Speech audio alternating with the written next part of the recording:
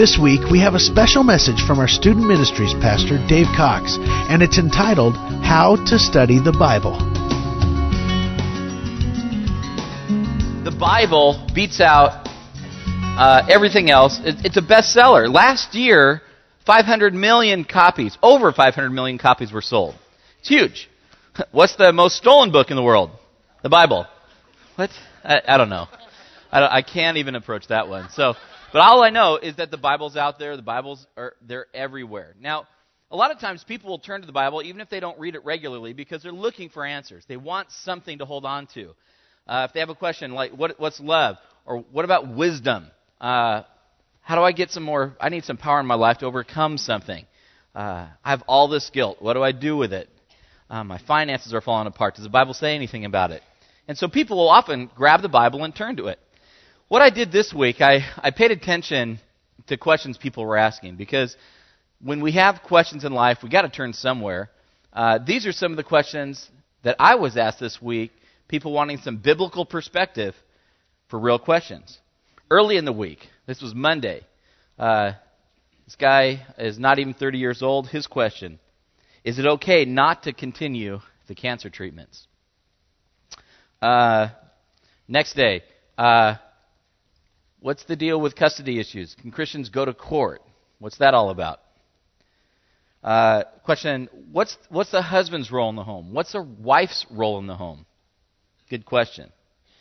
How do you know when God is calling you to serve? What do I do with my kid who's just making bad decisions? Does the Bible say anything about that? What are the biblical standards for people who are life group leaders, volunteer leaders in the church, shepherding? Are there any standards? What are those? Big questions, eternal questions. Who's going to win American Idol? You know? Now, even though people have Bibles, they've got them out there, going to the Bible, it's not necessarily automatic. You just open it up and boom, there's exactly what I was needing or looking for.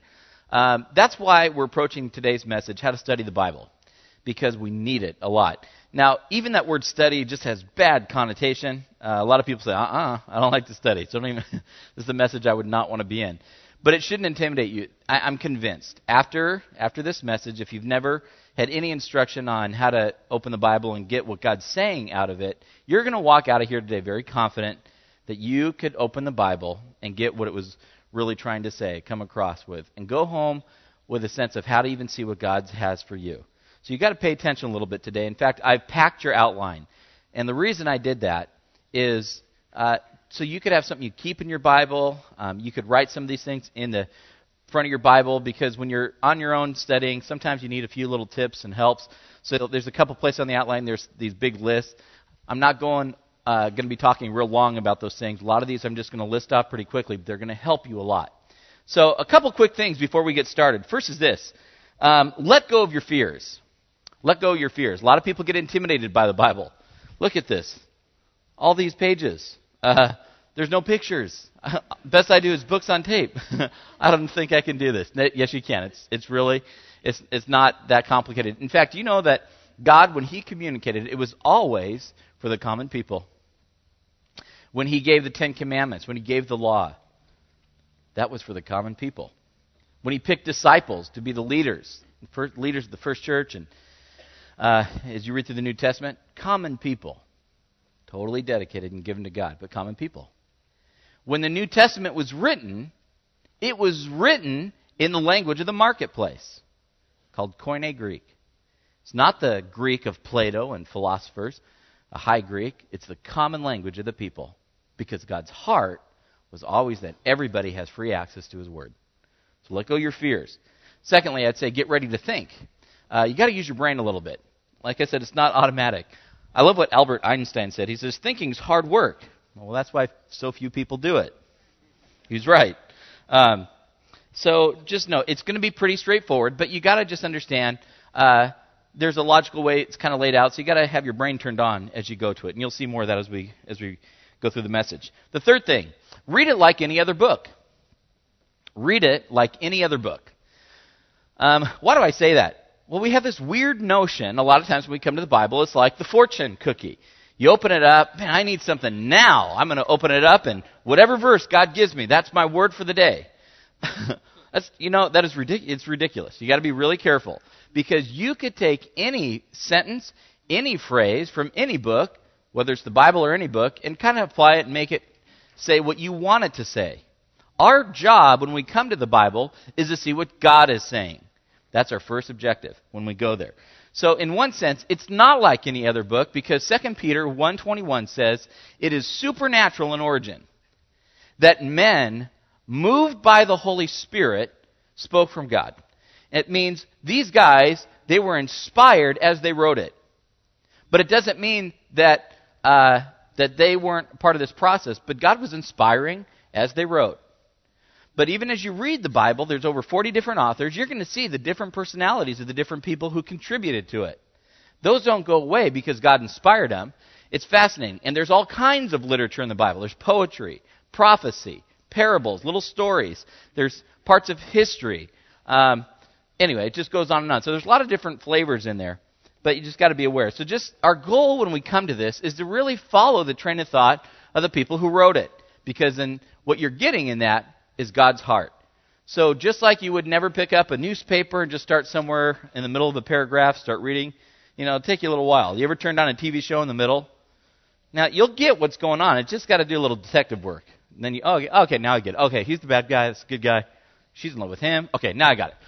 And you can do the same kinds of thing when you read the Bible, but the best thing to do is to really start at the beginning of a book or a section and really follow the train of thought of the authors. Another quick tip as we get started. Use the right tools. Use the right tools. Every occupation has tools that they use, whether you're a plumber, you're a mechanic, you're a network manager. When I'm out working as a cop, if someone pulls a gun, trust me, I'm not pulling a biblical commentary out at that point. You have different tools for those situations. Now, when I'm doing a Bible study, or you're doing a Bible study, there's some easy tools that you guys could grab at any Christian bookstore. I'm going to just show you a couple briefly, just so you can have an idea. If I'd say you get one thing, make sure you have one thing. It's a study Bible. NIV study Bible. This is a Ryrie study Bible. I would just recommend one. Why? Well, for a couple of reasons. Before every book, it has this little intro section that tells you about the book, who wrote it, what was going on. So you have a lot of context before you even start reading. Excellent. Inside study Bibles, in the middle column, you're going to see all these little verses written in small print next to other verses. Well, those are called cross-references. That means if you want to follow, hey, what's that? Is that topic talked about somewhere else? Yeah, and it tells you where to go and turn it. So you can be a little detective on your own and just do your own Bible study. It's fascinating. It even has little notes at the bottom. It's like carrying a mini pastor around with you. Give you commentate on these different things. And in the back, it has something called a concordance. So if you want to look up a word, for example, here's patience. What's the Bible say about patience? Well, you can go and it'll give you a lot of verses on that, and you can start doing a Bible study out of that. So study Bible, I'd say if you don't have one, get one of these things. They're great. Another one I would say to get it's called a parallel Bible. Parallel Bibles are Bibles where they have a couple different translations in them. So you could read side by side. It's a great tool. Some of them have up to 4 translations. This is 2. This is the NIV and the Message translation. So it's a great kind of thing to have and hold on to. They have Bible dictionaries. You want to know who, what, when, or what are these things? You can look up a name, a place, a person, and Bible dictionaries are helpful. Systematic theology. Well, that doesn't sound fun, does it? No, really, it's actually okay. Don't freak out by these things.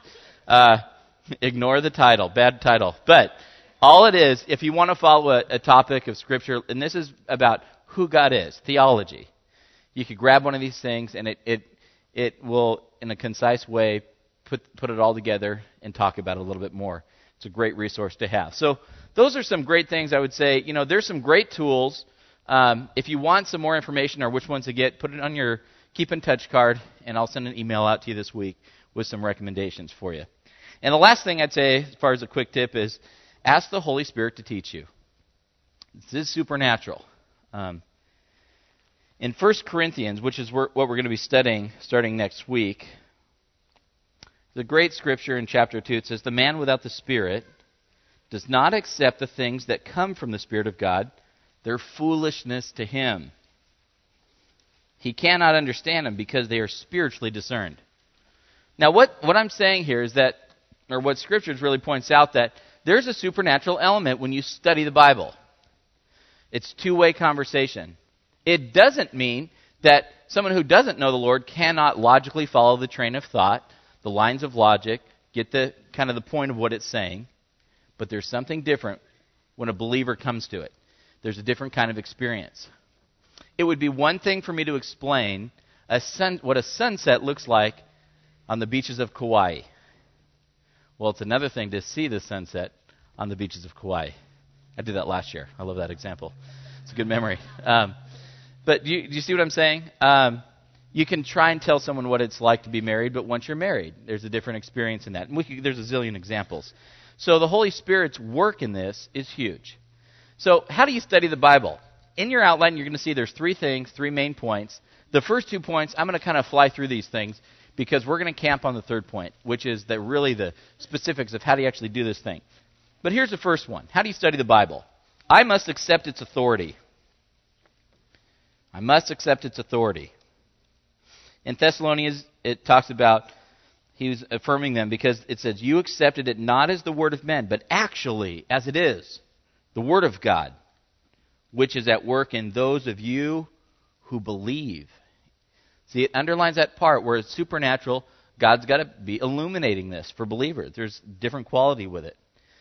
A lot of time, the reason we need this message so much is because when we're asking for questions to be answered in life, or we're making decisions in life, we all fall back on something. A lot of times what we will fall back on is either, hey, what's our experience like, or what am I feeling about this, and we're going to make a decision based on that. Do you guys ever watch like a suspense movie or a scary movie? And you ever notice like things have been happening bad through this whole movie, but they see a shadow outside, they hear a sound, and what do? I'm going to go check that out. Do they bring anybody else? No. Do they call the police? No. Did they get killed? Yes. We've seen it 1,000 times. Now, even though they've known things are happening, it's a great illustration that even just because you've had experience doesn't mean you're going to make the right decision. If you've gotten a ticket, you'll probably slow down for a little while, but pretty soon, it starts speeding up again until you get your next one. We don't always learn best by experiences, and this was a problem in the Corinthian church. That's why we're going to hit it next week. They had some amazing supernatural experiences with God. They had amazing worship experience, powerful experiences at church. But they didn't have the grounding of knowing God's Word, so they still went off course. So if you don't have the Bible as your authority, and your feelings are your authority, or your experiences are your authority, you're going to be all over the place. We need this. Huge.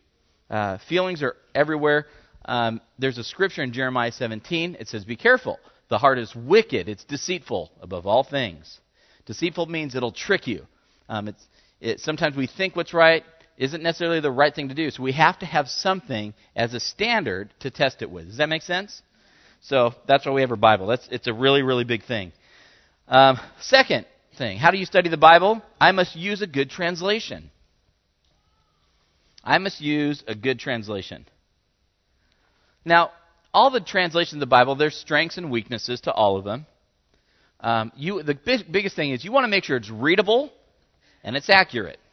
It's a big deal. Now, do you understand how this works? The original Bible was not written in English. Okay, it wasn't. There's several languages involved, and so whenever you're translating from one language to another, there's some challenges you always got to face, and every translator has to decide what's your philosophy of how you're going to approach it. So I'm going to break it down in the simplest way that I can. Some translations, like this would be the New American Standard, NASB, or the King James Version, they want to take word for word. This word, make that word into English. This word to English. This word to English. So word for word. The drawback is that sometimes it creates more distance than it was ever originally intended to do. For example, if in Spanish you said Casablanca, and if you're talking about the White House, and if it was translated, it would say House White instead of White House. So it doesn't need to be like that, but that's kind of an idea of what can happen. So there could be awkward readings in it that were never intended to be there. So very accurate, but awkward. So you got to do a little thinking on your own to kind of figure some of this stuff out or look in the notes and things. There's another kind of translation that says, no, it's not going to be word for word. We're going to approach it more thought for thought, where they'll try to take some of those little nuances and make them like in the right order or do things a little different. That would be like an NIV. That's why we use NIV. It's a very accurate translation, very good. It takes a thought for thought approach. Then there's another side that goes farther this way, which is what we call a free translation. That would be like a Living Bible, the Message translation. The thought behind the Message translation is that even when you go thought for thought, you're not necessarily going to get the same emotional impact that the original people had when they read it. That's why they'll kind of make nuances or phrases that we would currently use to try and create the same emotional impact, which are not necessarily accurate to the text, but trying to be accurate to the feeling. And sometimes they can be a little off on that stuff, but the heart behind it is we want you to feel like what they felt. So if you ever see a word like pancake or flashlight, you're like, what? They didn't have pancakes then, or they didn't have a flashlight they're walking around with. But that's the idea behind it. So what I would say is the best thing to do when you're reading the Bible is maybe get, that's why those parallel Bibles are great. You can get a couple different translations. And if I'd recommend, if it's a key translation that you primarily use, I'd say get an NIV or get a New Living Translation. Those are two excellent translations, very accurate, but no one translation is necessarily the best as it stands on its own. It's good to have a couple of them. Does that help you a little bit? The one I'd say probably I would least recommend would be the King James Version, just because the language is so outdated. And secondly, when it was using text, it didn't use the oldest and best manuscripts. So there's some little nuances and things that haven't been caught. It's not a bad translation. I just would say it's not the best one to choose. So make sure the Bible's your authority. Use a good translation. And here's the good stuff as we go in here. This is huge. If you walk away with anything today, you got to catch this part. I must ask the right questions in the right order. When you come to study the Bible, you have to ask the right questions in the right order. Did any of you ever get a Cinnabon when you go to the mall? You see those things? Oh, those are so good. My wife and I will occasionally get one of those things. And what is the best bite on a Cinnabon? Oh yeah, the middle. Yeah, we all know that. Some people try and eat faster so they can get to that bite. I hate that. So my wife and I, we do this thing where we'll save the middle bite and we cut it in half. We each have it, and you save it. And you got to kind of work your way into that middle bite, and it's this last yummy, nummy bite. So you've got it right there. But you got to work your way to it. Now, you could just go in there and dig out the middle and be really irritating and, kind of ruins the whole Cinnabon experience. So you got to do it in the right order. So when you come to the Bible, there's something that we could be really tempted to do. We're going to the Bible for answers. We need some application. So we want to open up the Bible and find out, what's God saying for me today? You ever been like that? I need something right now. You open it up, and whatever you read, that's for me for today. That's okay, but you cannot ask the question, what is it saying to me, unless you ask two other questions first. And that's what you're going to learn today. If you don't ask these other two questions first, your application could be totally off. You could be thinking God's saying something that He's never meant to say. So this is so simple. If you can ask three questions, you can study the Bible. The first question is this. What does it say? What's the Bible say? This is a question of observation. What's that show? Dragnet. You ever seen Dragnet? Just the facts, ma'am. You're looking for straight facts. It's like on a police report. Police officers don't put all their feelings in it. I felt like this when I came there. I was thinking it was probably like, it's just, they want straight facts. Who, what, when, where, why, how. Those are the basic questions. And you're only pulling the answers to the questions from what's specifically in the text. Okay? So you're not making assumptions. You're not doing that stuff. You start by just saying, what's it actually saying? Now, how does this really work out in life? Let's say you're reading through the book of Philippians. What I would say, if you've never read it, don't just jump to Philippians chapter 3 and start reading. No. Start at Philippians chapter 1. It's a short little book. You read it in probably 10, 15 minutes. Just read it straight through like a letter. You're never going to get a letter that's sent to you and start with the third paragraph, right? So just read it like you would anything else. Start from the beginning and go through it. And you're just trying to get big picture. If you read through once or twice, you're going to go, oh, I get what's kind of going on right now. To have introductory notes and stuff, those will help you too. But you're going big picture. You're trying to find out what is going on as you read through it. And you'll become better and better at observations as you do this. It's like a cop on the street. When you're first out there, you don't catch everything, but if you're with a seasoned officer who's been doing this for a while, man, they pick up on things. And pretty soon you become a much better observer about things that are going on. The same is with the Bible. Just you're putting your little detective cap on, and you're just paying attention. So you're looking just for the straight facts as you go through it. That's why when you're going to study the book of 1 Corinthians that we're going to be doing, you'll find out, oh, there were Gentiles. Oh, there's also Jews there too. So we've kind of two audiences. You'll find out they talked a lot about love and wisdom. But at the same time, they were attacking Paul, who was writing this letter. Ooh, that's a weird dynamic. Interesting. Pay attention to that. Anyway, I could go on and on. But as you go through it, you're just trying to figure out who wrote this thing, why did they write it according to the text, who are they writing it to, what issues were going on, who, what, when, where, why, how. Those are your basic questions. Make sense? So the first question is, what does it say? You with me? What's the first question? What is it? That's observation. Second question, what does it mean? This is the interpretation question. What does it mean? Here's your key concept. This is the word called context. What's the context? Now, we hear that a lot. You'll hear a politician or an athlete say, that quote was taken out of context. I've seen, as a youth pastor, I've seen, some students, they're just like out of control. Something's going on with these students. Then you go to their house, then you meet the parents. Now I have the context. Now I know what's wrong with that student. We use context all the time, don't you? The more you see about something, it gives you a better idea of what's going in there. And we need that a lot because some of what was written a long time ago. So you don't know the culture that was going on. They'll make a nuance or a hint at something or talk about a temple, and we hear temple, and we don't think anything bad, but some temples back then, there's just some of the most brutal crimes taking place at those temples. So there's a lot more emotion that they felt, a lot more images in their minds that would never be in our mind. That's why we have to really start taking a look at context and figuring these things out. An example is like in Philippians 4:13, it's a scripture. It says, I can do all things through Christ who strengthens me, right? Well, what's that mean? Does that mean you can be the most successful businessman that ever was? Does this mean that you can be guaranteed to win the gold medal and go into the Olympics if you really want to do it? I can do all things through Christ who strengthens me. Is that what that verse is teaching? Well, you don't know until you get more of the context of it. See, that verse can almost say anything, but you want to find out what is it really saying. You got to go to context. An example, just in everyday English. If I just gave you throughout a word, like the word trunk, what's the word trunk? What am I referring to? Car. Okay, someone said, yeah, it's the trunk of your car, right? Well, no. What if I'm talking about a trunk that I pack stuff in my house?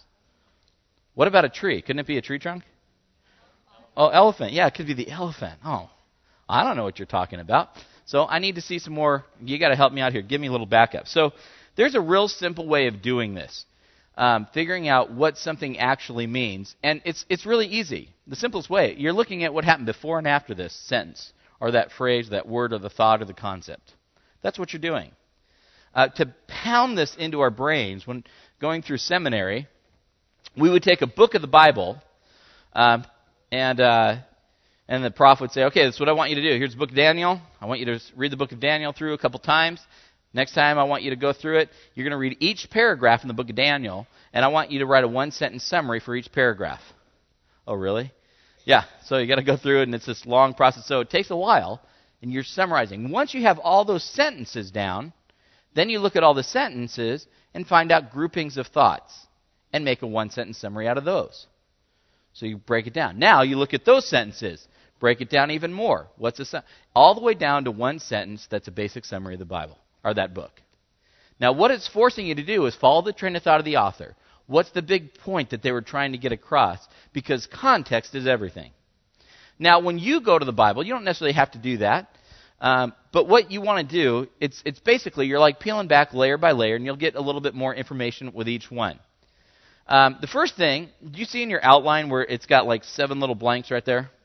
These are the layers. I'm just going to list them off pretty quick. You'll see how easy this is. The first thing, just write down sentence. That's the first layer you're looking at. For example, the word trunk. He lost his keys. He thinks he locked them in the trunk. Oh, now you know what it's talking about, right? A sentence is going to give you a lot of help. Say, oh, that's what that word's referring to. So the first place is you look at the sentence. The next place you look is the paragraph. Is there anything else in that paragraph that's hinting towards what's being talked about? The next layer outside of the paragraph, and let me just pause. On the paragraph, if you use an NASB Bible, it could be a little hard to do this because they don't keep the chapter breaks in there. Each verse stands alone, so it's a little tricky. That's why you want to have another translation to probably help you out with it.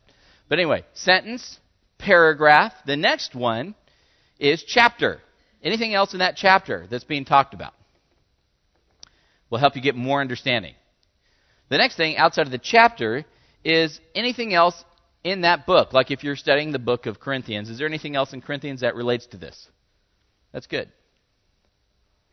What's the next layer? Well, if you want to do some more study, more background, now you're going to try and look at other writings by the same author.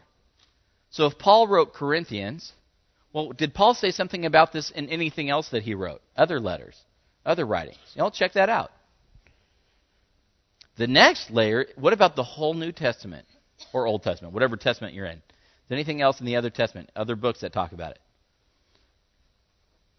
And the final layer is anything else in the rest of the Bible, the other testament that we haven't studied. And that's a pretty thorough study, isn't it? Now, you don't necessarily have to do that for all these things, but when there's a place where you're like, I'm not quite sure what's going on, you just start peeling back layer by layer, and it's going to make sense. I'm going to give you a quick example of this. You ready? Take your Bible, turn to Matthew chapter 7. We're going to let you see how this really works with a real verse. And I'm going to fly through this pretty quick. We're not going to belabor this at all. So you're going to have to kind of flip kind of quick. But this is so famous. You're going to hear this quote all the time. You could finish the sentence once I start saying it. Matthew chapter 7, verse 1. If you don't have a Bible, just finish the sentence. Do not judge, or you too will be... Oh, wow, we all know that verse. We hear that verse all the time, don't we? Well, what does that mean? Is Jesus saying that truth is relative? You can't say what's right and wrong. You can't judge me. You can't judge that. Is that what Jesus is saying? Is Jesus saying that you can never hold somebody accountable for what they do? Don't judge them. I'm God, I judge. You can't do any of that. Is that what God's saying? Well, we don't know until you get more of the context. What's going on here? So if you read, the first thing is what? You check the sentence, then you check the paragraph. The sentence isn't helping us out much. Is there anything else in the paragraph that helps us out? Well, if you looked a little farther in Matthew 7 at verse 5, it gives a little insight. It's talking about in the same way you judge other people, you'll be judged. But it says, verse 5, you hypocrite, first take the plank out of your own eye, then you will see clearly to remove the speck from your brother's eye. So there is a place I can be dealing with that, but there's a right order in which I'd have to go towards it.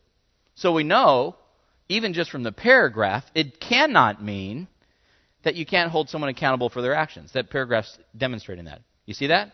Well, does the chapter back that up or anything else? Well, if you look at the rest of the chapter, like verse 16, verse 20, Jesus is talking about the teachers of the law, and he is saying you got to watch out for them, and you even have to judge them. Verse 16, by their fruit, you're going to recognize them. By the good things or the bad things they're doing. The moral things or the evil things that they're doing. And verse 20 backs that up. So even the chapter backs the fact up that we are supposed to watch people's actions and hold them accountable for those things, especially believers. That's the concept here. Well, does the rest of the book of Matthew talk about this? Well, yeah, Jesus even goes in Matthew 23. You don't need to turn there. But in 23, he again goes after the teachers of the law for the wrong things that they're doing, holding them accountable for it. Well, is there anywhere else in the New Testament that also says this? Yes, there is. We're studying the book of 1 Corinthians. We're going to be going there. 1 Corinthians chapter 5. It talks about there's a guy who is living with his stepmom and sleeping with her. And Paul's like, that can't be going on. You have got to hold people accountable who are believers. In fact, it goes on to say that you shouldn't even be eating with them if they're choosing not to walk away from him. It's basically saying you shouldn't even be hanging out if they don't want to turn away from this stuff. So obviously, are you catching to see When Jesus says, do not judge, or don't judge, or you're going to be judged, we can't, it's not necessarily dependent on everything he was intending behind that, but we definitely know what he was not saying. It's not saying you can't hold someone accountable. It's not saying that we can't observe actions and have to make some kind of judgment for believers. We know that from the text. So do you see how context, what does it say, what does it mean, and you start doing this, how it really helps you unpack it a little bit. All of you can do this. In the places it's a little fuzzy, or you're like, man, it could mean this or that, I'm just very careful that if it's not really clear in Scripture, we shouldn't be really necessarily hard on it. Because there's certain things Scripture just lock dead on. We don't deviate from that. But sometimes there could be some nuances, so you might have that. And a good translation will leave some of the nuances in there. So get some commentaries, check that stuff out. What's the first question? What does it say? Good, that's observation. Second question, what does it mean? Interpretation. And before we go on to the third one, I just put some quick questions down there to help you figure out this interpretation more. So I'm just going to list these off real quick. So if you have an outline, you can write these down. So when you're trying to see what this thing is meaning or saying, first question is, what's the background? The city. What was the city like they're living in? Do you know any information about that? What are the problems that were going on? If it talks about persecution, well, who was doing the persecuting? Was it Nero? Well, what was Nero doing at the time? The more you can read some even outside stuff, that'll help you give some insight. It's really helpful. So that's what's the background. The second question is, what's the context? We just did that, so you have tools for that. The next one, are there any key words? That mark a transition, a clause, like for example, there's a scripture that says, you will seek me and find me if you seek me with all your heart. So you don't just quote the first half, you'll seek me and find me. No. Not everybody will. If you seek me with all your heart. So as you go through, you want to look for key words. Number 4, what is the plain, natural meaning of the text? Plain, natural meaning. Every word in the Bible isn't a picture of something hidden or secret. It's just not. The Bible was written straightforward. So be careful of trying to read things in there that was never meant to be in there. We've just got to be really careful with that stuff. I had a great Bible teacher. His name was Dr. Mitchell, and he had this great phrase. I love it. It's really practical. He said, if plain sense makes good sense, take no other sense. Because the other sense is usually nonsense. It's a great phrase. And that's true. Because a lot of times, for example, in parables, it's a little story. Jesus would use them all the time. Parables are trying to get across one main point. But sometimes people have taken, Christians, well-meaning, have taken, this soil means this means this person is a reference to this person, this one's a reference to Israel. What? Okay, it's not clear in the Bible that that's what it is. You got to be careful about doing that stuff. So be really careful as you go through there. Number 5. Let me just say an exception to that. When the Bible is obviously being symbolic, it's symbolic. When Jesus says, I am the true vine, is he saying he's a grape? No. You're the light of the world. You're not physically glowing as you leave. The Bible uses symbolic language, right? So just like any other literature, you're going to follow the same rules of that literature as you read the Bible.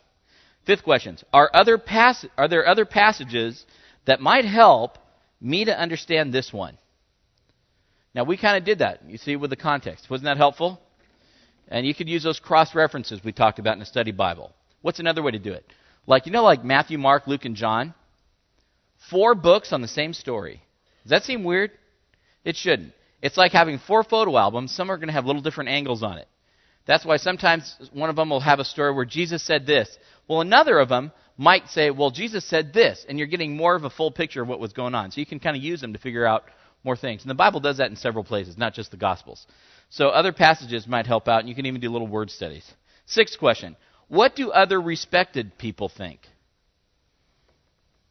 These would be people who study this for their life. That's why these commentaries can be really helpful, especially in difficult places. And just be careful. If you think you've come up with a new thought, new idea, that nobody has found in 2,000 years, you're probably wrong. So just be careful. If you ever think you've come up with this new thing, be really slow to be standing on that thing because there's a good chance you're wrong. So what is it? First question, what does it say? Second question, what does it mean? Now the third question. What is God saying to me? Now is the application. Now is the center of the Cinnabon. Here we go. What's God saying to me? I love what D.L. Moody said, because it gets the heart of this.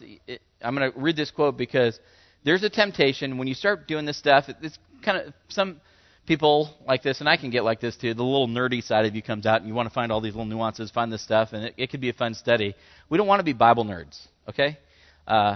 Who cares if you know the middle verse of the Old Testament? Really? Is that changing the life of my life? So if you like doing that stuff, but we don't tout just because we know something in there, we have all this knowledge. The Bible was not given just to have knowledge about it. The Bible gives knowledge so that we can act on it and have a closer relationship to the Lord, allow Him to do what He wants in us, that we can live our life for Him and impact the world. There's purpose in it. D.L. Moody said this: the Bible wasn't given to increase our knowledge. The Bible was given to change our lives. And isn't that true? How often do we want to come to it? Because we want some life change. So this section is really to help out with that. Jesus said, you got to be careful. 13:17. Once you know these truths, you'll be blessed if, there's one of those key phrases, if you do them. The Bible only works when it's put into practice. This is a big deal. In fact, in Luke chapter 8, Jesus talks about this. We aren't going to turn there. It's basically like the dimmer switch principle. On a dimmer switch, you'll get more light when you go up, less light when it goes down. When Jesus says here, is if you hear all this stuff but you don't do it, your dimmer switch is going to start going down. You're going to get less and less when you read the Bible. Some people say, well, I don't get anything when I read the Bible. Well, maybe you better check to see if you're really putting into practice something He's already told you. If you're not even doing that, why is He going to give you more? Does that make sense? So He also says, now, when you start doing these things, basically you'll be getting more. The dimmer switch comes on more and more. So if you just read it for head knowledge and you want to avoid the things He's saying that like, ooh, that's convicting, well, you're not getting anything else until you act on that. Big deal. So how do we apply this stuff? Well, when you read through the Bible, pay attention to little times that you go, oh, that's interesting. Oh, that's a good thought. Oh, I thought of that before. The Holy Spirit's going to probably be highlighting things for you that someone else might not be getting as much, but pay attention to the little ahas for you. That's what I try to pay attention to when I read the Bible. And I'm doing my own personal time. Because that may be the thing God wants me to hold on to at that moment, or to show me, or speak to me, or convict me of, or whatever. Here's some questions. You'll see that list right there. I'm going to list these things off. These are great application questions. How to put into practice what you've been reading. You ready? Real simple. As you read through the text, is there a sin to confess? A sin to confess. Secondly, is there a promise to claim? So as you're reading through there, if there's a sin, the Bible's talking about complaining. Am I a complainer? Lord, is there something you want me to catch right now? I'm going to sit quietly, Lord, and just bring to my mind things that you want brought to my mind, because I don't want to read through this and act like I've got it all together. So show me, Lord. See how that works out? Is there a promise to claim? So as you read through that one, Lord, is this a promise? Have I ever prayed this? Have I ever really stood on this? Maybe you're realizing you see a scripture that says the Lord will never leave you or forsake you. Lord, I know that's your promise, and I've been acting like it's not true. So forgive me, Lord. Today I'm just going to say I'm going to walk in faith and claim the fact that you never leave those you've called and loved.